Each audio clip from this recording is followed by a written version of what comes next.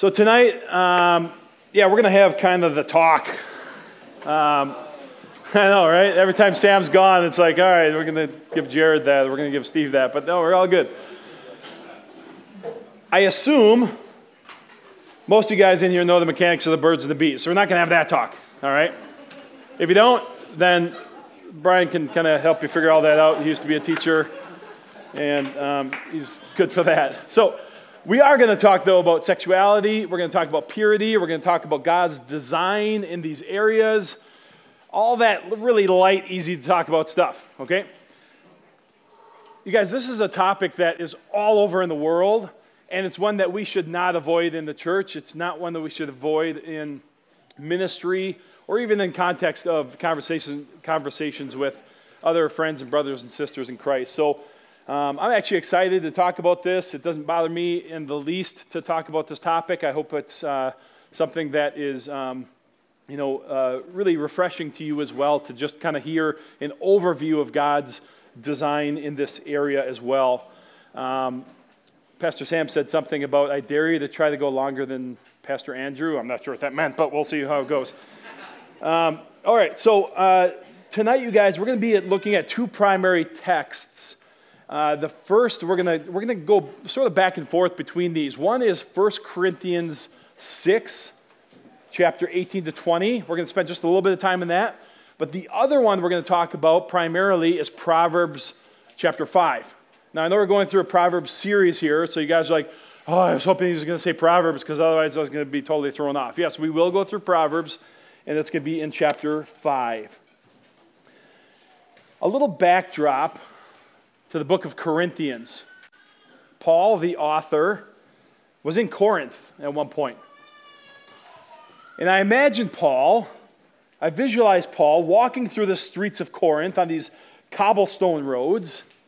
And Corinth was an incredibly wealthy city. Corinth is so wealthy because it sat on an isthmus of land between the east-west landmass and the north-south water mass. And so all the sea travel and all the land travel for trading all passed through Corinth. And so all of the revenue that they got by the trading fairs and other things generated a tremendous amount of wealth for the city. But it wasn't just a wealthy city, it was a very self-indulgent and self-centered one. I imagine Paul walking down the streets, taking in the sights and the sounds, hearing the catcalls of the many prostitutes, hearing the worship to one of 50 pagan gods that were part of Corinth at that time. It was a place that was like a party that would not end. It was like a red light district. It was a city that had gone wild. This is Corinth. This is the backdrop to what Paul is speaking about in 1 Corinthians 6. This city was so immoral that the word Corinthianize literally meant to just commit sexual immorality, sexual acts of immorality. And a Corinthian girl, a Corinthian woman, was a synonymous word for a prostitute. That's how corrupt this city was. Now, as we look around the culture that we live in, we can sometimes feel a little bit like we're living in a Corinthian culture because our society seems to be accelerating exponentially in this hypersexualized contents and tolerance and experimentation. A couple of statistics. Did you know that 75% of Americans have had sex outside of marriage by the age of 20? By the age of 44, that percentage rises to 95%. Again, that's outside of marriage. 80% of college students have participated in some form of what's called uncommitted sexual behavior. Sometimes it's referred to as hookups. 40 million Americans regularly view pornography, and one adult website reports 110 million viewers a day. Dawn Hobbs and Gordon Gallup analyzed the lyrics of 174 songs that appeared in the Billboard Top 10. These are songs from like country, rap, R&B, just the different categories. Reproduction was everywhere in the lyrics. In fact, 92% of the songs had sexualized content. And of those, there was an average of 8.76 sexual references per song. Sexualization is everywhere, and we don't even have time to get into the advertising culture or the movie or streaming shows, videos, or some of the different apps and dating apps and other things that are out there today. That's a whole different entire set of statistics altogether. Given the age of all the people in this room, I have no doubt that every single one of us has formulated in some way an idea or sort of this positional perspective of sexuality. Maybe it's based on how you grew up. Maybe it's based on, the different experiences you've had or just the different viewpoints that have been taught to you. Whatever it might be, we all have kind of this perspective on it. And it probably falls within a range of people on one side saying, well, this kind of hypersexualized thing, it's just what it is, it's inevitable, and we just have to live with it. To the other side of the spectrum, sort of saying, you know what, I really despise this idea of sexuality because it's just so perverted in our culture, and I'm just so sick of it, and I'm really turned off by sexuality as a whole. And I think as we go through our evening and our time together, we're going to, I hope we come to the realization that neither one of those extremes is good, and neither one of those extremes is the position that God himself would take. So let's turn, if you would, to Proverbs chapter 5. I'm going to read this in a couple of different chunks. I'm going to just make a few comments about this as we read this.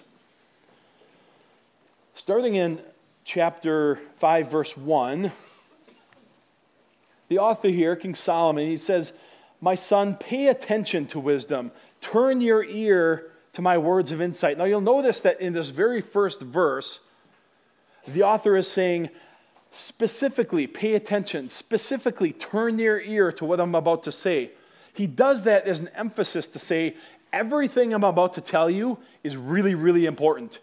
And I want you to dial it in because you can't miss this. And he says that by giving this sort of dual emphasis right away in verse 1. In verse 2, he goes on to say that you may maintain discretion and your lips may preserve knowledge. Now, the word maintain and preserve indicates that knowledge and discretion already existed in the mind of the hearer. So what the author is saying is pay attention, because if you don't, all the things I'm about to talk about could cause you to lose your discretion and to abandon the knowledge of what you already know is right and what is wrong. In verse 3 through 6, it says, "For the lips of the adulterous woman drip honey, and her speech is smoother than oil. But in the end, she is bitter as gall, sharp as a double-edged sword. Her feet go down to death. Her steps lead straight to the grave. She gives no thought to the way of life. Her paths wander aimlessly, but she does not know it." Now, let me just say out of the gate with this section, this is not woman blaming. This is not woman shaming. That's not what this section is about at all. Instead, what this particular verse 3 through 6 section is about is describing the allure of sexual desires and the spiritual outcomes, the spiritual consequences of pursuing them in a sinful way. In verse 7, you see once again, in the middle of this passage, you see again a dual plea to listen and to tune in. It says, "Now then, my sons, listen to me. Do not turn away from what I say." It's like a mirror of verse 1. He's saying, look, are you still paying attention? If you're not, make sure, dial it in, listen up, turn your ear toward me. Don't turn away from what I say. Then in verse 8 to 14, the author says, "Keep a path far from her. Do not go near the door of her house, lest you lose your honor to others and your dignity to the one who is cruel. Lest strangers feast on your wealth and your toil enrich the house of another. At the end of your life you will groan when your flesh and body are spent. You will say, 'How I hated discipline, how my heart spurned correction. I would not obey my teachers or turn my ear to my instructors, and I was soon in serious trouble in the assembly of God's people. The author is now emphasizing consequences. Before, in verses 3 through 6, he was talking about spiritual consequences, and now in 8 through 14, he's talking about consequences that are very direct and very personal in the right here, right now life of the individual that is reading it. Sexual immorality, the author is saying, can lead to things like a loss of honor, a loss of dignity.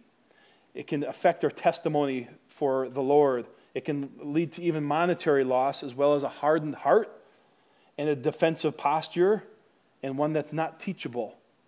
And finally, it can cause tension or even fracturing of relationships within the body of Christ. There's all sorts of fallout. There's all sorts of messes that can be made when we pursue this thing outside of God's best, God's will, God's purposes for it. So that is up through verse 14. Now, we're going to see a little pivot that happens here. There's a shift that takes place in the next half of this proverb. So far, there's been this sort of negative viewpoint, the negative outcomes that span cultures and generations. It's not just limited to the hearers at the time of this writing, but even relevant to us today, those outcomes are real things that can and often do happen in our lives when we don't follow God's will for purity and sexuality. But the shift that happens is God not leaving it in the negative. And he doesn't do that because God doesn't take a negative view of sexuality. He doesn't. God actually takes a positive view of sexuality, but the key to it, and you're going to hear me repeat this phrase on a number of occasions, is that it has to be the right thing in the right context, and that's always right. So the right thing in the right context is always right. If we remove either of those two pieces of the equation, then the outcome is not right any longer. So in verses 15 through 20 is where we see the shift. But what we'll see is referenced in verse 18, that these verses actually describe intimacy as God designed it within the context of marriage, because he talks about the wife of their youth. By the way, sexuality is talked about a lot in the Bible. This is just a couple of really brief areas that it's talked about. But this is the topic that is talked about in many, many places. Old Testament, New Testament, many of the books of the Bible talk about this topic. In some of the examples where it's addressed in Scripture, some are descriptive accounts of how people have participated in sexual behavior that was sinful. But just because the Bible describes something that happened does not mean that God endorses what happened. It's a descriptive account. It just described what happened, okay? There's descriptions all over in the Bible about people doing all sorts of evil things, but that does not mean that God has given his nod to it. But if you look at all the other places in Scripture where it talks about God's prescriptive instruction, that is God prescribing, God endorsing, God giving his nod to the things of sexual matters, every single time it's prescriptive, we see it within the context of marriage, and we see it in the context of a man and a woman. There's no exceptions to that in Scripture. And so we see time and time again, God's design for sexuality is within the context of marriage with a man and a woman. So let me read verses 15 through 20. And it says, "Drink water from your own cistern, running water from your own well," that is your own marriage. "Should your springs overflow in the streets, your streams of water in public squares?" In other words, are we going to share this idea of sexuality just openly with anybody? "Let them be yours alone, never to be shared with strangers. May your fountain be blessed, and may you rejoice in the wife of your youth. A loving doe, a graceful deer, may her breasts satisfy you always. May you ever be intoxicated with her love. Why, my son, be intoxicated with another man's wife?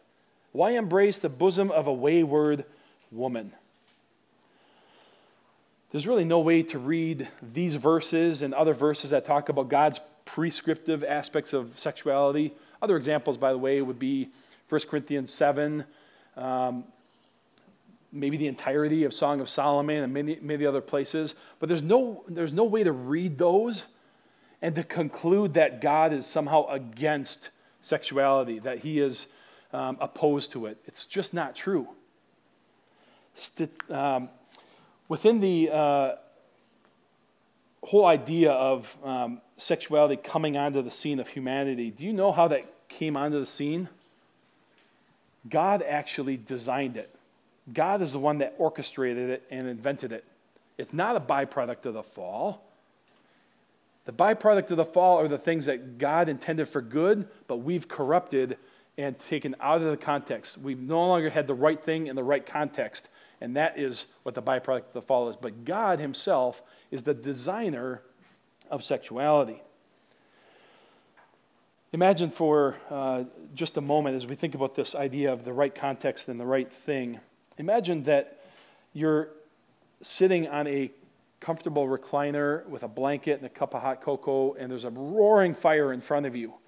And it's warm and it's comforting, and it's an environment that you just feel like you could spend hours in, and it's just really a very, very nourishing environment. Now I want you to imagine for a moment that you take that fire, any portion of it, doesn't matter if it's a little bit of it, a lot of it, doesn't matter, and you take that fire and you move it to a different context of the home. Maybe it's a living room, maybe it's the kitchen, maybe it's the curtains. What happens if you remove that fire from the context that it's designed to be in and you move it to a different context of the home? It's a disaster, right? There's destruction, there's pain, there's hurt. People get hurt. There's a lot of fallout from the fact that we've taken something that was good and helpful and enjoyable, and we've moved it into a context that it wasn't designed to be in. And now that same thing in a different context has led to destruction. Let me just make a little parenthetical side comment about people who are married. There's some married people in the room, or people who will someday be married, which is a majority of you in here. Sometimes married people play this game of the grass is always greener, right? You know what I mean? Like there's this comparative game of, I wonder what it's like to, be in a relationship with this person instead of my spouse. And there's this kind of grass is always greener. That's a lie. Statistically, people are not any happier in subsequent marriages than they are in their first. Because the grass is always greener game is to be played in this way. The grass is always greener where it's watered. It's not on the other side of the fence. The grass is always greenest where we water it. So what God is calling us to do, whether you're in a relationship, if you're in a marriage, if you one day will be married, invest in that marriage. Get to know each other, hang out, create hobbies together, connect emotionally and intimately, and use that time and opportunity to build into that marriage. Don't stop dating.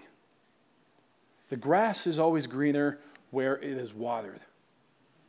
Now, of course, there's exceptions to this. If somebody's in an abusive relationship or somebody is habitually unfaithful, God allows some provisions for stepping outside of that because he doesn't want us in a situation where we're going to be hurt. That's a whole different topic, but I do want us to know, first and foremost, that God wants us to invest well in the gift that he's given us in a spouse. The very end cap of this passage is in verses 21 to 23. In this, we're reminded that with God, there's no such thing as a secret sin. With God, there's no such thing as a secret sin. Let me read these last 3 verses to us. For your ways are in full view of the Lord, and he examines all of your paths. The evil deeds of the wicked ensnare them. The cords of their sin hold them fast. For lack of discipline, they will die, led astray by their own great folly. We see a similar thing in Hebrews 4:13, where it says, nothing in all of creation is hidden from God's sight. everything is uncovered and laid bare before the eyes of him to whom we must give an account. You read verses like this and you think, maybe our reaction might be a little bit like, oh, dang, like God knows like everything, like my thoughts, like everything. But I think we need to flip the script on that a little bit. I think instead of worrying about and thinking that God is waiting to just drop the hammer on us, I think it's a much more beneficial thing instead to allow this reality of God knowing all things, that nothing is hidden from his sight, that even the things that we do when we think we're alone, God is fully aware of. I think that reality ought to drive us to be very, very intentional and very introspective on our view toward things like sexuality and the decisions that we make. Maybe it ought to make us ask questions like, what does God, who's my biggest supporter, my biggest cheerleader, my biggest champion in my life, what would he think about this? Is this thing that I'm tempted with right now, if I carry this through, is that going to help me become the best version of who God made me to be? Is this really God's best design for me to follow this temptation in this area? So what do we do? If God created sex, God created human beings as sexual creatures, sexual beings, then how are we supposed to function? How are we supposed to operate in a way that honors God, especially because we live in a world that doesn't honor him, and it's a world that looks a whole lot like Corinth? How do we do that? What are we supposed to do as Christians? Now, the first thing I would say, it's critical to know that God loves us and God wants what's best for us. There's sometimes this sort of misconception that God wants to kind of withhold these desirable things for us. Well, if God designed me with all this desire for these things, then why would he withhold that? Because he wants his best for us, and he understands the right thing, he understands the right context every time. So as we look at that, I think of Psalm 48:11, where it says, God withholds no good thing from those who walk with him. This means that whether God says yes to something or whether God says no to something, he does that because he wants what's best for us. That answer, yes or no, is the most beneficial thing for us, at least at that time. And in the case of sexual desire and sexual temptation, the answer often can be yes, but not in this context and not at this time. See, God is always pursuing our best, and he's always making decisions based on his best for us. I have a mini golden doodle. Our family has a mini golden doodle. She's about 35 pounds. She's super cute. Her name is Piper. And, I'm a little bit like the dog disciplinarian in our house, but she knows I'm a softie, and that's the problem. So every time I'm eating, or if I'm cleaning off one of these rotisserie chickens or something, she's just kind of looking at me like, what's up, right? So there's this little 35-pound dog that hangs out with me every time I have food. And let's just say that I was eating dark chocolate and maybe a bunch of grapes, okay? Now, if you know anything about dogs, I could be feeding my dog chocolate and grapes, and how good would it be for little Piper? Not good, right? Those are two things that actually have high toxicity for dogs, for whatever reason. So the more of that I give to her, she would gobble up every ounce of what I gave to her, and she would like it. I've seen her do it. If you drop grapes on the floor, it's gone, all right? But just because she likes the grapes, just because she likes the dark chocolate, doesn't mean it's good for her. In fact, as she consumes that, it's the wrong thing in the right context. And the right context is, I've got a family that loves me and wants to give me treats, but it's the wrong thing. Now, what if you recontextualize that? For human beings, dark chocolate is actually very healthful.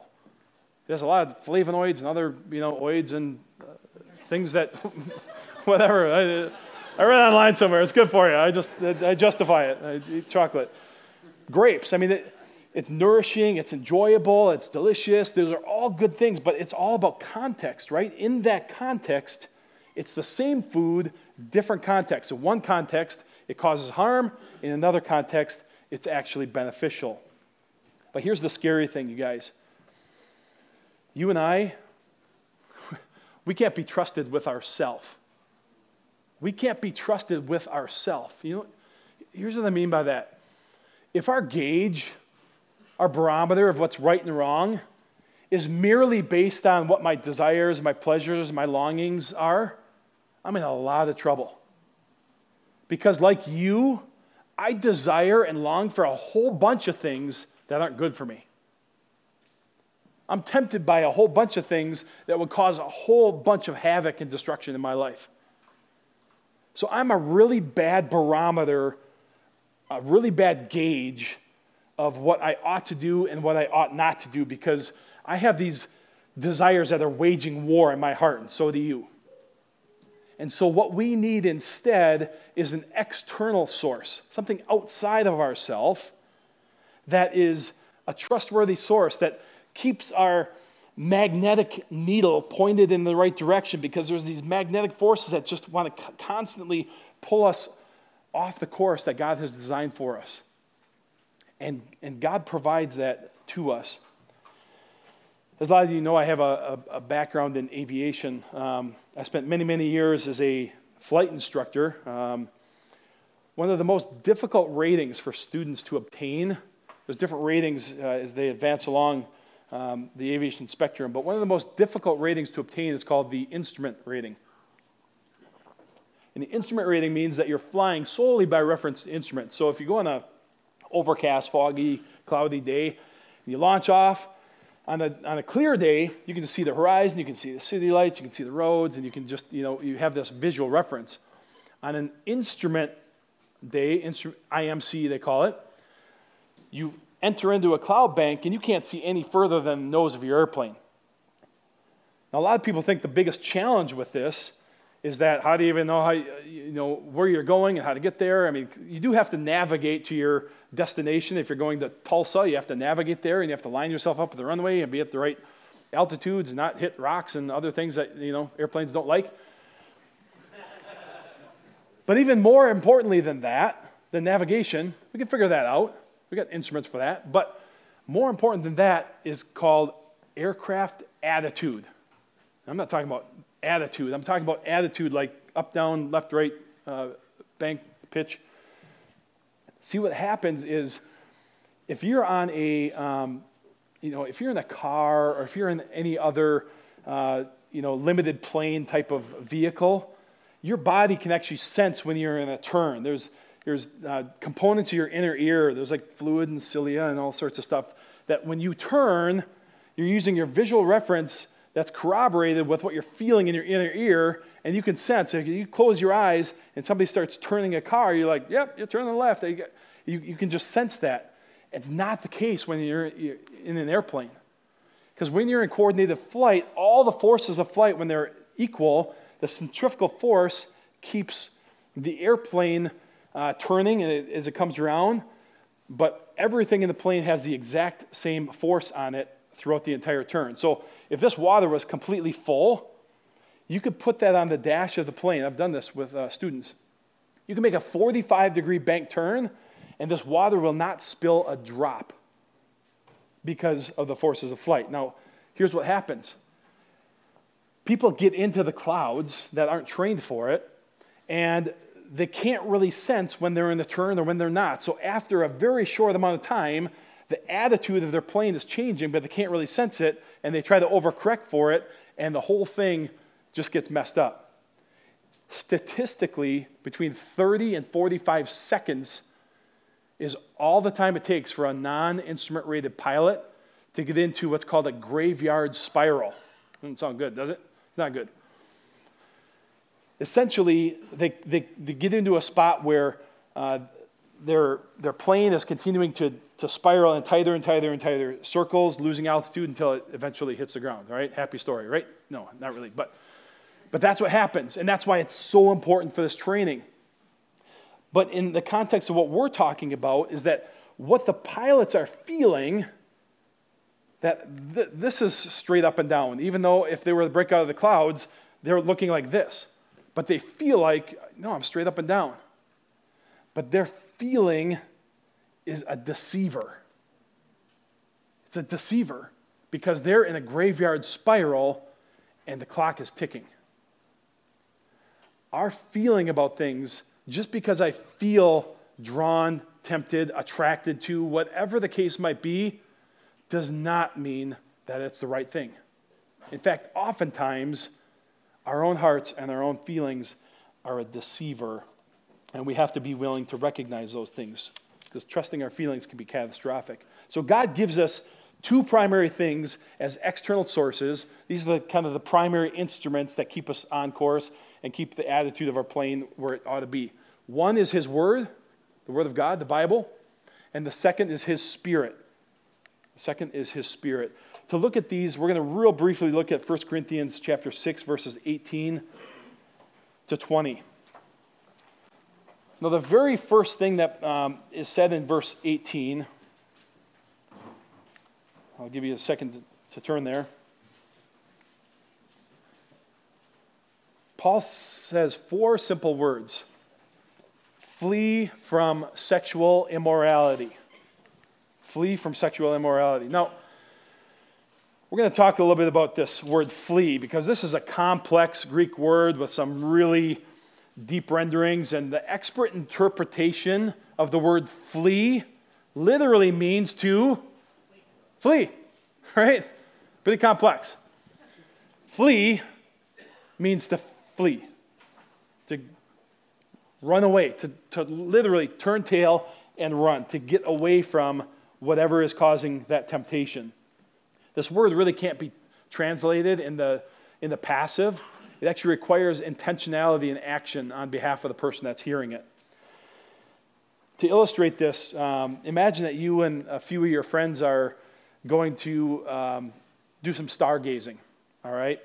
And you load up in the car and you find some back road and you go way, way back into the woods where there's no light pollution because you want to see the stars and the Milky Way. It's just amazing if you guys have ever seen that. And you're all sitting on the hood of the car and you're hanging out, you're having a great time. And about an hour or so into it, you hear a little rustling in the woods off to your right. You're like, oh, that was kind of weird. And then you hear this low, guttural, kind of growling sound. And then you sort of sheepishly grab the flashlight of your phone light and you kind of shine it in there. And you see a couple sets of eyes that are sort of glowing back at you as you shine that light into the woods. How many of you are going to stick around and sit on the hood of that car and be like, hey, I wonder what that is. Let's just hang out and check it out. In fact, let's go walk over there and see. Nobody's going to do that, right? You're going to get in the car, you're going to hightail back out of there, and you're going to leave that scene as quick as you can. That's the rendering of this word flee. That's also how it was used in verse 8 from our last passage in Proverbs 5. It says, keep a path far from her. Do not go even near to the door of her house. So this whole idea is that we don't flirt with these things. We don't sort of dip our toe in the water. We flee. We get out of there. We keep a wide path around anything that could potentially cause us damage or destruction in our life. Moving on into the second half of verse 18. Flee from sexual immorality. Every other sin a person commits is outside the body, but the sexually immoral person sins against his own body. Do you not know that your body is a temple of the Holy Spirit within you, whom you have from God? One of the most common inaccurate theological statements that well-meaning Christians make is that all sins are equal. All sins are equal. You guys heard that before? You know, it's true that any one sin separates us from God and generates a need for a Savior. But at the same time, different sins do vary in their scope and in their severity. Sexual sin, Paul is saying, is a unique sin in this verse. You see, it's a sin against our own bodies. God created our bodies, ourselves, in his image. But the only part of his creation that he said, I'm making you in my image. And the second thing that God says is that you are the temple for my spirit. Remember in the Old Testament, there's the temple, and the very inner spot was the Holy of Holies, and that was God's dwelling place. And then there was the tabernacle as it moved around during the wandering years. They still had the Holy of Holies. When the new covenant came, when Christ came, the atonement was done, he gave the Holy Spirit, and he sent the Holy Spirit. Where did he send the Holy Spirit? Into our hearts, into believers. Our body is the temple of the Holy Spirit.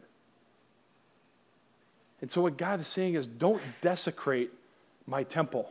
You are my temple. You are my sacred place. You're my sacred dwelling place. And I don't want you to desecrate that in any way. The last verse and a half, 19, second half, it says, you are not your own. You were bought with a price, so glorify God with your body. You are not your own. You were bought with a price. God paid the highest price that could possibly be paid. He crushed his own son because of my sin and because of your sin. And Paul says elsewhere in Corinthians that we are Christ and Christ is God's, that we don't belong just to ourselves, that we are God. We are part of his family. We are part of his precious possession, and that we ought to honor God with our body. Okay, so what do we do? Here's kind of where the rubber meets the road. Like, okay, I get it, Steve. I understand all the biblical case for it, but how do we do this? Because this is a really hard world to live in and to function in this way.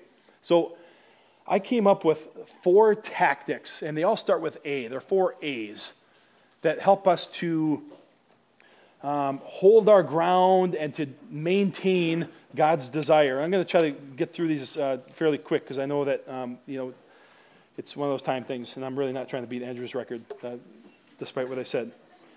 So the first A is association. Association. This is broken up into 2 parts, personal association and situational association.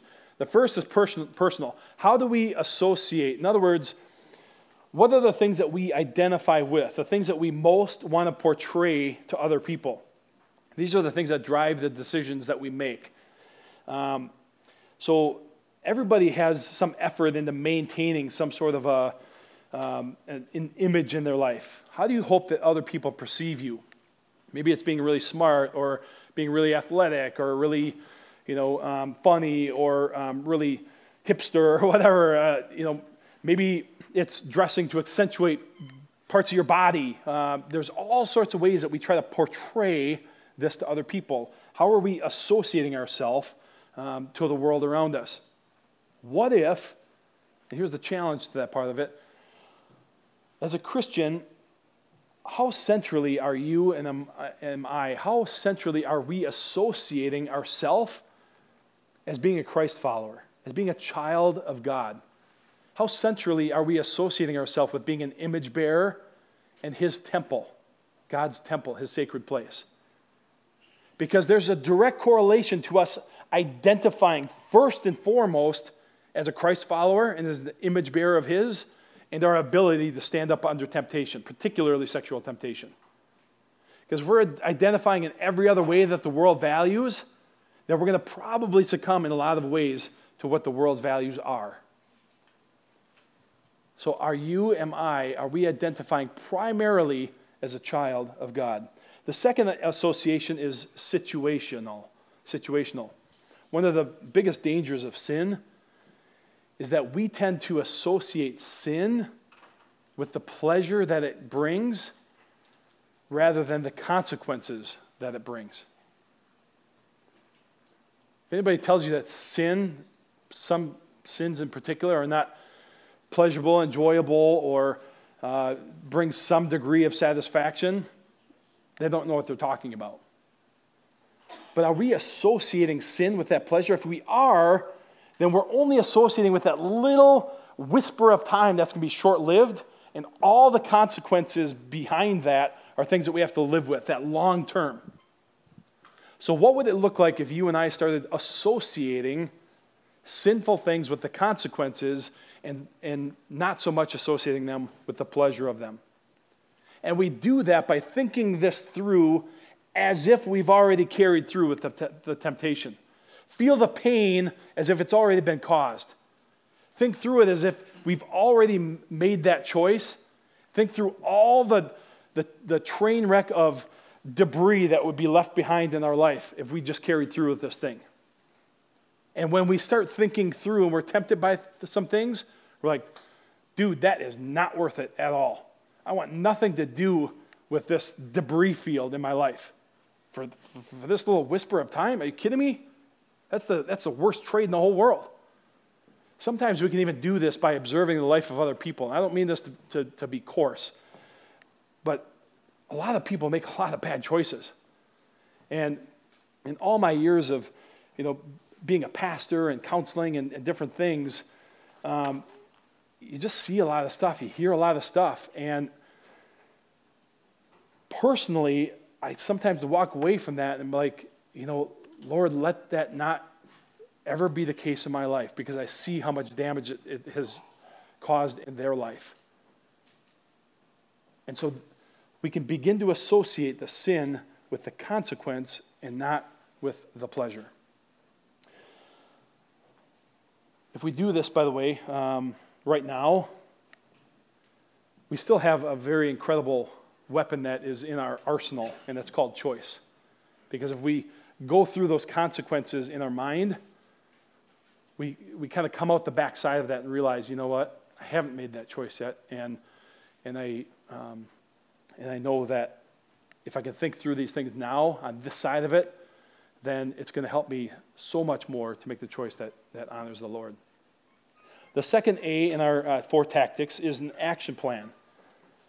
If you were to ask people that found themselves in a really bad situation or having made really bad decisions about something, most of the time they're going to tell you it was not just this one-time, immediate occurrence that happened. A lot of times there's this sort of frog in a kettle event where one decision led to another, led to another, led to another. Kind of like a train that picks up speed. The faster a train is going, the more kinetic energy it has, the more difficult it is to stop that train. See, if we don't have a clearly defined action plan for what we're going to do to minimize and handle temptations, it might just be a matter of time before we find ourselves out of bounds in some way or the other. Now, an action plan is most effective when it's clearly defined in its boundaries, it has clearly defined boundaries, and it also is established before the situation arises. Clearly defined boundaries, and it occurs before the situation arises. I call this predetermination. Just deciding ahead of time, determining ahead of time what my course of action is going to be, my action plan. It's exponentially easier, you guys, to avoid temptation when you've already made the decision ahead of time than when you're trying to make a decision in the heat of the moment.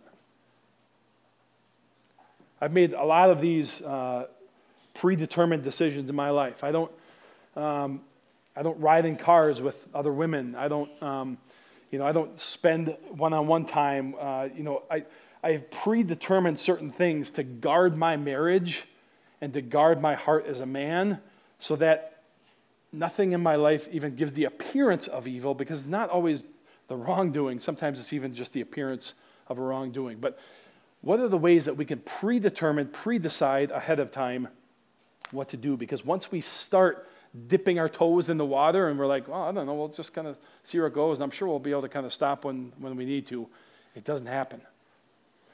There's a story of Eskimos and how they hunt wolves. I don't know if it's true or not. It's a little bit of a, less colorful story, but I'm going to tell it anyway. But it's said that Eskimos will take a knife and they'll sharpen it to a razor's edge. And they'll dip it in seal blood. And when it freezes, they'll dip it in seal blood again until this blade is a large blood popsicle essentially coagulated around the knife. And then they'll take the knife and they'll bury it in the snow so that the handle is firmly planted in the snow, and then they'll leave. And the wolves from a very large circumference will smell that seal blood. They'll be attracted to it. They'll come and they'll begin to lick the blood of the seal, and they're like, wow, this is, they're wolves, right? That's what they do. But what's happening is as they are consuming the blood of the seal blood that's around the blade, eventually it exposes this razor blade of a knife that's behind it. And after a while, it begins to lacerate the tongue of the wolf. At this point in time, its cravings are so great and it's so consumed with getting as much of this as it can that it continues more and more voraciously to continue to consume and consume until it dies of blood loss. And again, I know that's really kind of a gruesome story, but the point behind it is that when we allow ourselves to partake in certain things that we know we ought to be staying far away from, that we know we ought to be fleeing from, when there are things that we think, well, I'm just going to give it a little bit of a sampling here, I'm going to give it a little bit of a test there, and we don't have an action plan behind it, we haven't predetermined what we're going to do, all of those things can create tremendous damage, and it can actually become self-consuming. A couple of areas that you might want to talk about: boundaries, dating. If you're dating somebody, talk about it together. What are we going to do? What are we not going to do? What situations are we going to be in and not be in? We're not going to compromise on it. We're going to decide it. We're going to figure it out, and that's what we're going to do. What about your online habits? Do you have accountability there? Are you going to just dip your toes into looking at just a little bit of this or that? Because it's such a pernicious problem that we have to create boundaries, and we have to do it ahead of time. The third A in our tactics is alternatives. Alternatives. God did create us as passionate beings, and He created us with deep desires, and He intended us to experience pleasure. He just did. That's how God made us. But the qualifier, again, is that it's in the right ways, in the right context, at the right time. And under this tactic, it's the idea that we have many pleasurable alternatives that we can pursue. Think of the multitude of ways that we can enjoy God's great gifts. The things that can trigger the pleasure center in our brain while still honoring Jesus. Maybe it's an intense workout. Maybe it's a kind of a multi-sensory enjoying of a gourmet meal. Maybe it's a deep, meaningful conversation with a friend. Or maybe it's a high-adventure sport that you have. Maybe it's some sort of art. Maybe it's worship. Whatever it is, what is that thing that creates this dopamine response in our brain? And pursue those things. Those are good gifts from God that we can pursue, and our brain can literally be trained to pursue those things in place of participating in sexual behavior that's not at the right time and in the right place. The fourth A is accountability. Accountability. God designed us for fellowship with one another, and at times, people rely on our support, and at other times, we rely on the support of other people. A couple just real quick bits of advice for these two categories. When people confide something in us, especially when it relates to something really personal like a sexual struggle or area of temptation, how we respond to that is tremendously important.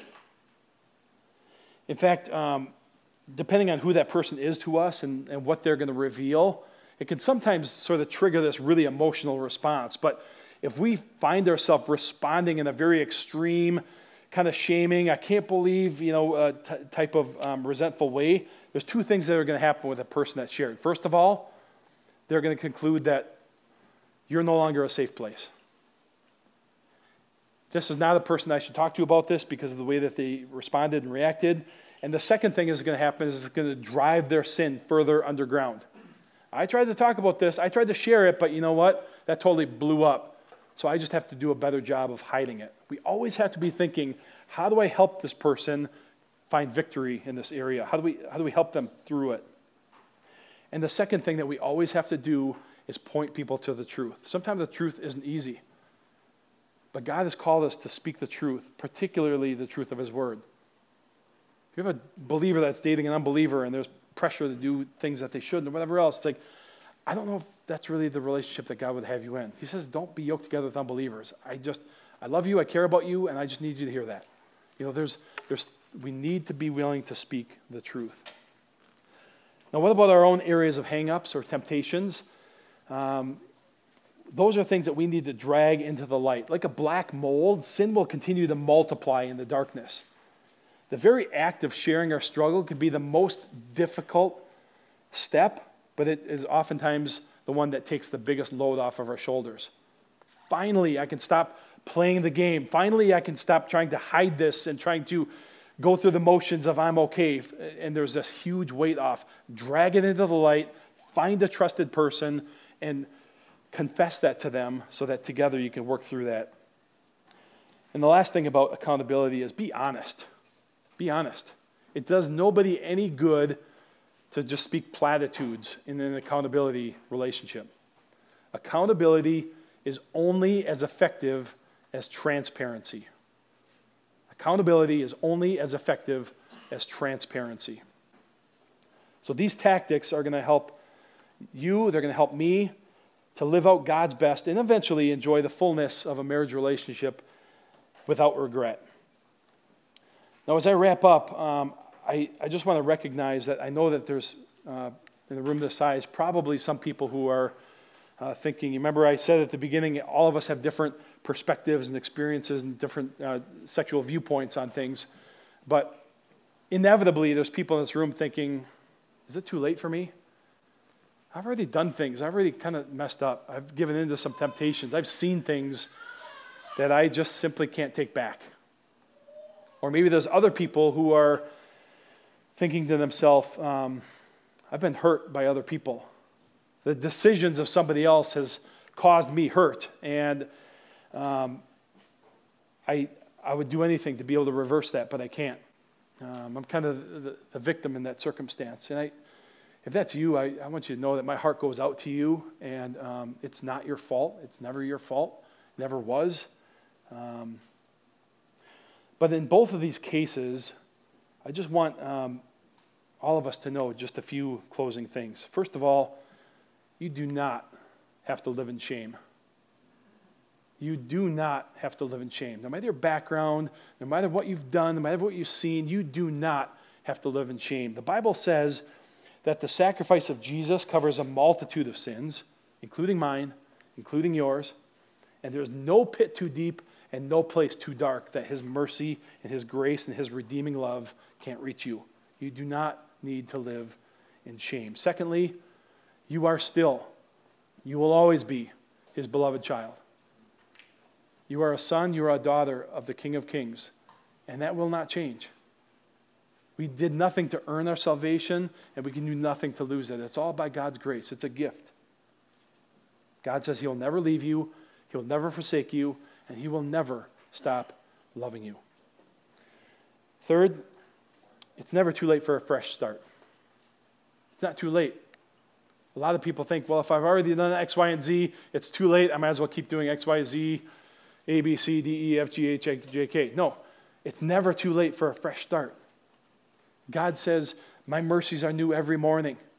And as we think about this, instead of succumbing to the fact that, I've already made mistakes, maybe we can allow our experiences and failures to just remind us afresh of God's amazing grace and the fact that he redeemed us and loved us and that he will help us to chart a new path forward. And finally, this is a mantra, it's not mine, but I love what it means. It says, what you've done or what's been done to you never defines you. What you've done or what's been done to you does not define you. So this has been a less than brief overview of God's idea, his summary in his word of sexuality and purity in the life of a believer. And I hope that there's even a few things that you can take away from tonight and apply to your lives. I'm going to pray, and then I'll dismiss you guys. Actually, I think Brian might be coming up, or Bianca. Okay, let's pray. Lord, we just thank you that we have the ability to talk about matters of sexuality and purity. We know it's relevant in all of our lives in one way or the other. And even in the midst of this incredibly noisy world and the world that looks a lot like Corinth, God, I know that there's so much to consider and make decisions about. But in all of these things, in these areas of our life, I just pray that you would help us to remain centered on you and your will, help us to trust your perfect plan for us and your timing, and help us to have full confidence that your very best for us is always at hand. It's in Christ's name we pray. Amen.